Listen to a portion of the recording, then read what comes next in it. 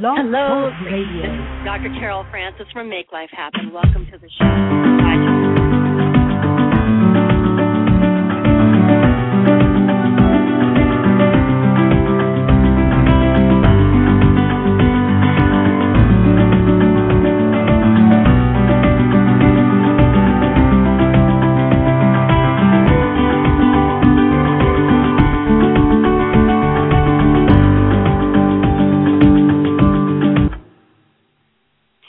You have tuned into this particular show because you're interested in the power of psychotherapy, counseling, or any sort of intervention that involves a therapist into how it can help you.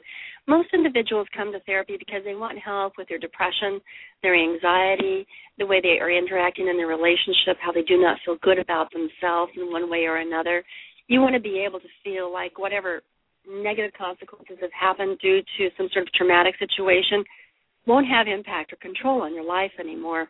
You may be very terrified of certain things that are going on around you, taking a plane, having to speak in front of someone, snakes, these specific types of anxieties that come up in your life. And maybe you're in a relationship with an individual that's extremely difficult to have a good connection with. It remains healthy over a standard amount of time. So that you do come to a therapist with the hope that they actually can change what is going on for you, both in your situation and the way you respond to it.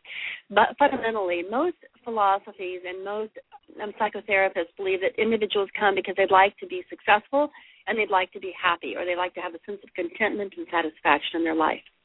So that being the goal, not really particularly knowing what will make you satisfied or what will make you happy, but that being the goal of being satisfied and happy in your life, it is interesting to know that psychotherapy has been shown to have a significant impact on brain function. And why is that important to start off on this program in terms of looking at psychotherapy? It's to prove to you that, yes, in fact, psychotherapy, when it is done in a fashion that's going to actually help you, will actually have an impact on your brain, not short-term only, but actually long-term as well. So I wanted to go through some of that information with you first so you can have a sense of confidence in going forward in any type of psychotherapy that's going to match your personality, and I'll discuss that in a moment. The first thing I'd like you to pay attention to, and those of you that are scientifically minded, please make sure that you check out an article written by Hasse Carlson, HASSEKARLSSON, a master's, medical doctor, and a PhD. In an August 11, 2011 article that he wrote for Psychiatric Times, this is an online news, very worthy news journal, so to speak, an online journal, where he writes about how psychotherapy changes the brain. And in a sense, really draws attention to different types of psychotherapy. The ones I'd like to discuss with you today are cognitive behavioral types of therapies, the ones that reduce stress and anxiety that might have to do with systematic desensitization. I actually was going to call them the de-stressing types of therapy for the sake of being able to discuss the cluster of those types of therapies together.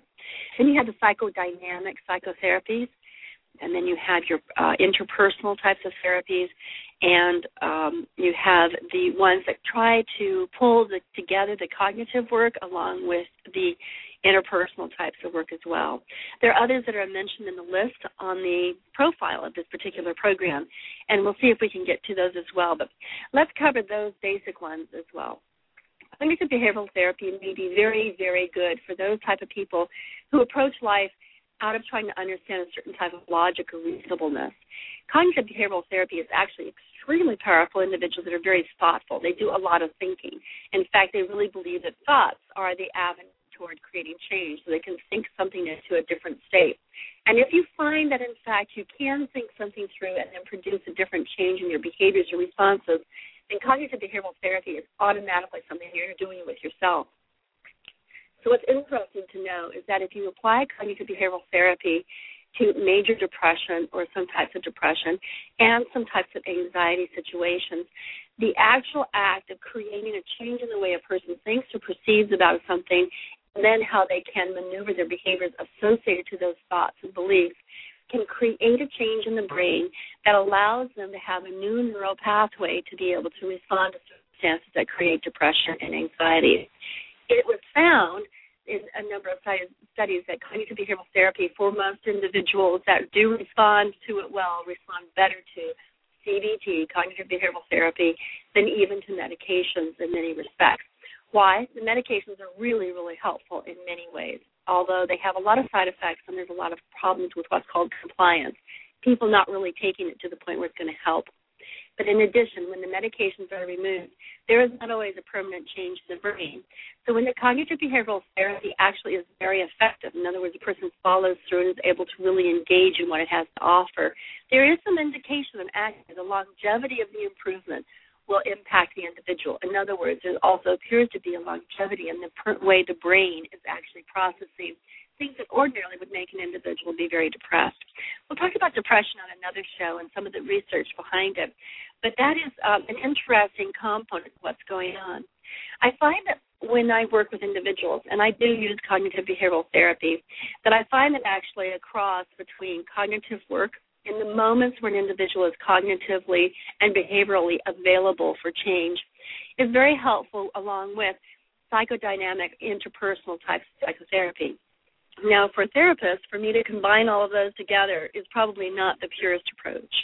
It's called eclecticism, which means you're combining a whole lot of different interventions to match the person. But the reason I want to bring that idea up is that at any given point in time when a person comes into my office, they, on different days, given different situations, actually have different portions of their brain or their personality available for actually doing the work. A person's in a high state of stress. Chances are cognitive behavioral therapy will feel very much like a mismanagement of what they're going through, very unempathic, relatively speaking. Yes, it's all about coming up with a solution, but when there's high anxiety or high depression or high sorrow or loss, usually an individual first needs the soothing interventions of a genuine personal interaction that allows that person to understand how to metabolize the emotional intensity of what they're going through. And the way we metabolize our emotional intensities usually is with someone truly understanding what we're going through, the feelings, and the authenticity of the interaction or the reactions to what's happening. So that the interpersonal or the dialectic or the psychotherapeutic approach is about person to person, the therapist with the individual, the real experiences of real human responses, and having that be really appreciated. So excuse the overemphasis on the word real. But therapeutic intervention that is done without the authentic interaction of therapist to the person who's seeking the therapy generally does not have the same impact. In fact, there were lots of studies that demonstrated that the primary component of why therapy works is because you can relate to the therapist in an authentic, deep, confidential, and sincere way. So you know that therapist is really there for you to the depth of your benefit. And that has had more consistent outcome in the research as being the component as to if a person feels satisfied with the outcome of a therapy and sees a long-term impact of the therapy on their life. So that I would go not only to the cognitive behavioral, which is about solving the behavioral changes and the cognitive perceptions of what's going on so that you do not have to respond to the stress or the depression of the situation. That is extremely helpful. But if a person comes in there with an interpersonal difficulty or a deep sadness or anxiety, it is the interpersonal interaction that first is going to create a kind of soothing. Let me tie that into the brain function. When a person is going through a high amount of depression or anxiety, and it's kind of chronic, it changes the chemistry of the brain. In a sense, you're bathing your brain. Just assume that it's like a chemical factory, a chemical laboratory like you would have in high school or college or middle school. So you have this chemistry lab called your brain. You're going to pour a certain chemical on it, it's going to have a reaction. If you're going to pour bleach on a dark cloth, the cloth is going to get lighter and lighter and lighter until it turns whitish or yellowish. That's just a chemical reaction. So if you're going to pour the hormones associated to depression into your system, or you're going to deplete the hormones that stop you from being happy, and you do that over a long amount of time, your brain, of course, is going to respond to that and begin to groove the patterns of depression associated to that miswiring or the misapplication of the chemicals over and over and over again until your depression becomes a part of the way you see everything. If you have a relationship with someone where they take the depression and you begin to experience a sense of being soothed, understood, respected, appreciated, cared about, the kindness of it, actually you begin to experience a different flow of chemicals into the brain and various different channels or avenues or, let's say, flow of traffic of messages and signals and electrons can flow differently so that you actually begin to relieve the need for the depression because you're allowing more of what's necessary for the brain to be bathed to move outside of depression. So there is a change in the brain and the way the brain is patterning itself through that repeated experience. Now, to the degree that an individual can bring home from the therapy what it is that feels so good about that therapeutic interaction and begin to reenact or relive or remember those good components of that relationship, they actually, even in those memories or trying to recapture that experience, they're able to allow their brain, again, to experience what it needs to by way of chemical changes, electron changes, neurological changes that move away from the depression. Now, pharmaceutical interventions are extremely helpful in also being able to do this. And so many times people are impatient with the process of therapy being able to create that change. In addition, sometimes the medication can break the pattern that's becoming so deeply grooved that it can stop that pattern in a really helpful way so the individual can lift themselves out of the depression because now their brain is relieved from having the depressive kind of neurobiochemical process going on. So pharmaceuticals can be extremely helpful along those lines. But it was interesting to me in the research that was reviewed that really showed that major depressive symptoms seem to be more long-term benefited from the psychotherapy than from the medication. And probably because you are actually causing real changes to take place in an interpersonal field. And after all, we live in an interpersonal field. We don't live with our psychopharmaceuticals making us feel happy. I will say there's some exceptions to that. There's exceptions to everything that I am saying, but overall, this is an interesting realization. Now, not only can we affect depression this way, we can affect anxieties, feelings of certain type of specific phobias, as well as stress reactions to traumatic circumstances. These are all extremely helpful. Now, I've talked a little bit now, not only about cognitive behavioral therapy, but a little bit about the interpersonal exchange that takes place with dialectic behavioral treatment, interpersonal therapy, and also psychodynamic psychotherapy or psychoanalytic psychotherapy. All of those last really do emphasize the relationship between the client and the therapist. In addition, the psychoanalytic psychotherapeutic approaches that deal with past circumstances as they relate to the present in a very emotional, imaginative, hands-on, personal arena also helps the rewiring to take place. And in addition, the patterning of past experiences that may have been very deeply grooved and only the very thing that had been patterned into the brain now has new patterns to integrate, such as the powerful, personal, and emotionally satisfying relationship between the therapist and the person seeking the therapy. We call them clients and patients, but somehow that seems very impersonal. So that you may find that you need to have the interpersonal powerfulness between you and your therapist to go through past events as they affect the present, or how things are unfolding in your personality and how you may be causing sabotage or complications in the satisfaction in your life and in your relationships.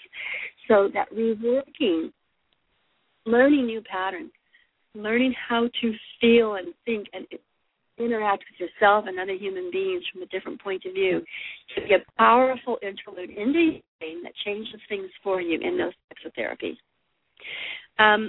So now, let me take a little bit of moment of caveat to really discuss some of the ways in which this has been measured. We now have some powerful neuroimagery capacity through all the wonderful technology that has graced our planet. And they are able to measure what's going on to single photons, through what's called a single photon emission. That's called a SPECT scan, or a positive or positron emissions tomography, which is your PET. I'm sorry about spelling on these, and then the functional MRI. These particular studies have the ability to take the brain to measure a number of different systems that are going on in the brain, including brain blood flow and metabolism, and can even sometimes get onto a really specific structural awareness of what's going on in different types of brain activity and action. These particular type of studies have allowed us to be able to go on beyond just looking to see whether or not the symptoms are changing, to actually being able to see if there's a change going on inside the brain. There is some suggestion, for example, that if you take the cognitive therapy and you deal with the major depressive disorders or complications with major depression, that means long-term, chronic, very debilitating depression, that you might find that some of the cognitive work is actually changing some prefrontal functions. Therefore, it's changing a portion of the brain that's in the prefrontal cortex. Now, the medications can work upon that as well, but most certainly it looks like the medications deal with the emotional portions of the brain called the amygdala. Is it possible in the amygdala where the negative emotions are emitted, that's where also some psychotherapy takes some change as well? Well, yes, it absolutely seems to be possible. However, it seems that the cognitive therapy seems to have more of an impact on the way you think and analyze and react to depressive circumstances and stimuli differently than just dealing with whether or not your brain is activating an emotional chemical that's related to a negative emotion. It should come as any surprise to you that if you eat or you exercise or you sleep in a positive sort of way, that you actually feel better. And feeling better makes you respond better, and making you respond better means other people are going to respond majority of the time better to you. That's a great feed process into your life. You're fueling yourself, your body fuels your brain fuels your actions and your attitude. Your actions and your attitudes fuel your relationships, and then around and around it goes. So that's a wonderful cycle, and absolutely is a reality. So that if you can possibly fuel your body with the foods and the vitamins that it needs and the exercise that it craves for, you are actually going to be increasing a wonderful combination and balance between the dopamine, the serotonin, the other sorts of hormones that are bathing your brain every single moment of your day. And if you are releasing the right combination of these different hormones and creating them or having this process throughout your brain in a positive way, then you're going to feel more positive about what's going on around you, make better decisions result in more success. More success makes you feel better. So that cycle that fuels upon itself. As soon as you find yourself relying upon foods that are high in saturated fats, high in your sugars, high in your whites or your glutens, for example, which are really an interesting food component that seems to have a lot of impact on a lot of immune deficiency disorders these days as people are looking at them. And that's based on some research that Paraconan has talked about, as well as many, many other individuals have spoken about. So if you look at these types of foods and you are emphasizing them as your 90-80% type sole source of quote-unquote nutritional fuel, you can see your body is not going to respond very well. So it's back to the same formula as we've always known: fresh vegetables, fresh fruits, white, low saturated meats, low saturated fat meats, your ability to hydrate your body. But it doesn't stop there. Exercise is an amazing antidepressant, as well as it seems to help the brain bathe in such a way as to be able to ward off certain types of dementia. In fact, some of the research has indicated that the best pill for dementia to ward it off are those people who exercise to an excellent amount throughout their life, and then when they are able to forestall signs of dementia or degrees of dementia by at least 10 years. So there's like this, not a perfect equation or perfect correlation, but there seems to be really clear research that indicates that exercise, once again, is a beautiful way to bathe your brain, to keep it healthy and to keep it optimistic because of the type of the hormones and the activities that are involved in your brain in terms of blood flow and in terms of metabolism, terms of the right types of chemicals bathing your brain. So think about it for a moment. I didn't include in my list of psychotherapies exercise and good eating. But I am saying that exercise and good eating is all about being able to take care of yourself in terms of depression, anxiety, and your relationships. And, of course, in that equation is sleep. People who have difficulty sleeping have lower cognitive functions, have an inability to keep themselves from being clumsy or awkward and making mistakes at work. They can't respond to situations in a way that are healthy. They often are more inclined to misinterpret what's going on as well. So as a consequence, people without their sleep are more likely to live more successfully and then to reach for those type of chemicals that are actually going to cause more damage to their brain. Yes, you know what I'm going to say. If you are relying upon caffeine to wake yourself up because you're not sleeping adequately, you're actually bathing your brain in something that causes a great deal of inflammation in your body. Nothing wrong with coffee in and of itself, but relying on it in a way that causes it to be out of balance with the rest of your body in terms of alkaline or acid or things of that sort, then chances are you actually are putting up something in your body that's going to burn your body up more than actually accelerating its capacity to perform. We really are a whole lot more in control of our life than we would otherwise think. And I think that's really what I'm trying to bring to it, that the psychotherapy that you choose for yourself in order to get yourself out of these circumstances, you are in control of being able to say, I can actually change my life so that my relationships and my work and my sense of myself and my satisfaction with life and my attitude and disposition toward life can actually be the way I want it to be. And to know that you can dynamically not have to live within the powerlessness, depression, angst, sadness, discouragement of what could go on inside of you is incredibly important as well. In fact, one of the major components of depression, and remember, depression and anxiety walk hand in hand often, is the sense of being powerless and out of control. In today's world where we're dealing with a lot of economic stress and watching the world and its infrastructure kind of collapse on itself and not sure that anybody can rescue it because no one's really cooperating with what would cause the remedies, we are really having to be reliant on ourselves if we're going to have any sense of being able to be successful. We can't sit there with our hands out waiting for someone else to take care of us. It is imperative that we take care of ourselves and those around us in order to be able to maximize the opportunities that are in our face and in our lap. But in order to be able to do that, you have to first realize, hey, I've got to take responsibility for myself regardless of how I got into this current circumstance.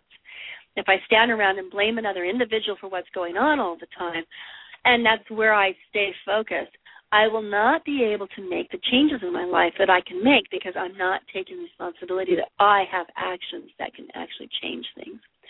So psychotherapy, whether it's cognitive behavioral, dialectic behavioral, psychoanalytic psychotherapy, interpersonal work, or any other type of therapy, needs to be approached from your point of view, not that the therapist will heal you, but your therapist will help you walk the path towards you being able to heal yourself and move beyond what you're at in order to be able to seize hold of the opportunities that are in your face every single day. It's not reaching out to that donut ring as you're on that merry-go-round. When you pass that donut ring, that's the problem about life. You want to say, oh, there's the donut ring. I'm going to reach out for it and grab it, even if it's not the whole thing that I wanted in the particular time.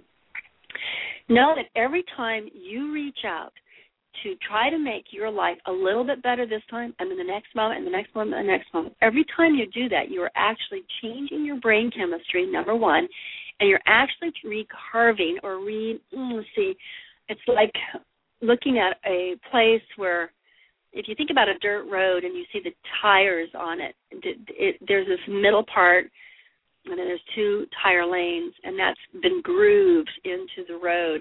And then the rains come, and if more cars go on that road, that groove becomes even deeper. So that in a sense, if you groove into your brain positive situations, those are actually the natural pathways that your chemicals and your axons, your electrons, except all the neurological processes that go on inside your brain are going to be more inclined to follow those things that have been grooved. For individuals who have suffered from a lot of trauma, for example, the trauma, especially if it's been over time or been extremely, excruciatingly severe, creates a groove. And if that groove's traveled down many times or in a very severe impact, it's found that the chemicals the cortisols that go in that spot, make it so that the brain is more inclined to rehearse that horror, those horrible situations over and over and over again. And each time the brain rehearses those things in an unhelpful way, it actually reinforces and makes those grooves even deeper. Well, one of the consequences of a traumatic reaction is to go over and over again in your dreams, in your nightmare, in your stories. I'm not saying to avoid telling those stories, because you have to clean your system out. But I am saying that if you go over and over those situations without having the assistance to move out of them and create other pathways with deeper grooves than the trauma has, then you're only going to re-traumatize yourself. So as a consequence, the idea of being able to go through a therapy where, yes, you go and you work the groove of the trauma, but you're creating other grooves about life that allow you to be able to move forward. So here you are reaching out to the donut ring. Every time you reach out to something else that is positive in your life, just think of it as you training your brain through the boot camp of the process of positive reaching out and positive actions. Think of it as a process of you saying, I'm retraining my brain, I'm reorganizing my brain, I'm regrooving my brain, because that is the life I want, not this. And that's what psychotherapy seems to have the power to be able to do. I want to say just a little bit as we're going on here about child play therapy, sand tray therapy, behavioral type of work with children as well. As a parent, if you're reinforcing the positive behaviors over and over again, you're going to get more of those. If, as a parent, you're always reacting to the negative, you're going to get more of the negative. It's just the science, a majority of the kids. You're talking about other complications such as ADD or a real sociopathic type process going on, you're probably needing a little bit of different change in there. But if you're looking at the negative and you're emphasizing it, that's what you're going to get most. Now, let's talk about play therapy or any type of psychotherapy for children. In part, a therapist needs to work with parents, parents and teachers, because that's where the child's getting most of their input. That's where their brain is being developed and sculptured. In addition, a child can express so much and be so much freer in different types of therapy where they can actually try to regroove themselves into responding to a situation that makes them more optimistic and more skilled at being able to respond to their world in a way that will produce positive results for them. Well, I'm thanking you so much for joining me, and I would love to hear your reactions. I'm not in front of my computer, so I don't get to read your responses or Facebook input, and so you will be listening to this by way of the archive. And I would still love to hear your reactions, so feel free to contact me at Facebook, Dr. Carol Francis Show, or Dr. Carol Francis, or at drcarolfrancis.com. You can call me as well at 310-543-1824. We need to help pull ourselves out of those trenches, and let's see if we can reach out to each other and do just that. I wish you the very best, the most optimistic of days. Work hard at getting yourself into the right way of helping yourself be happy. I look forward to talking to you down the road. Take care. Bye-bye.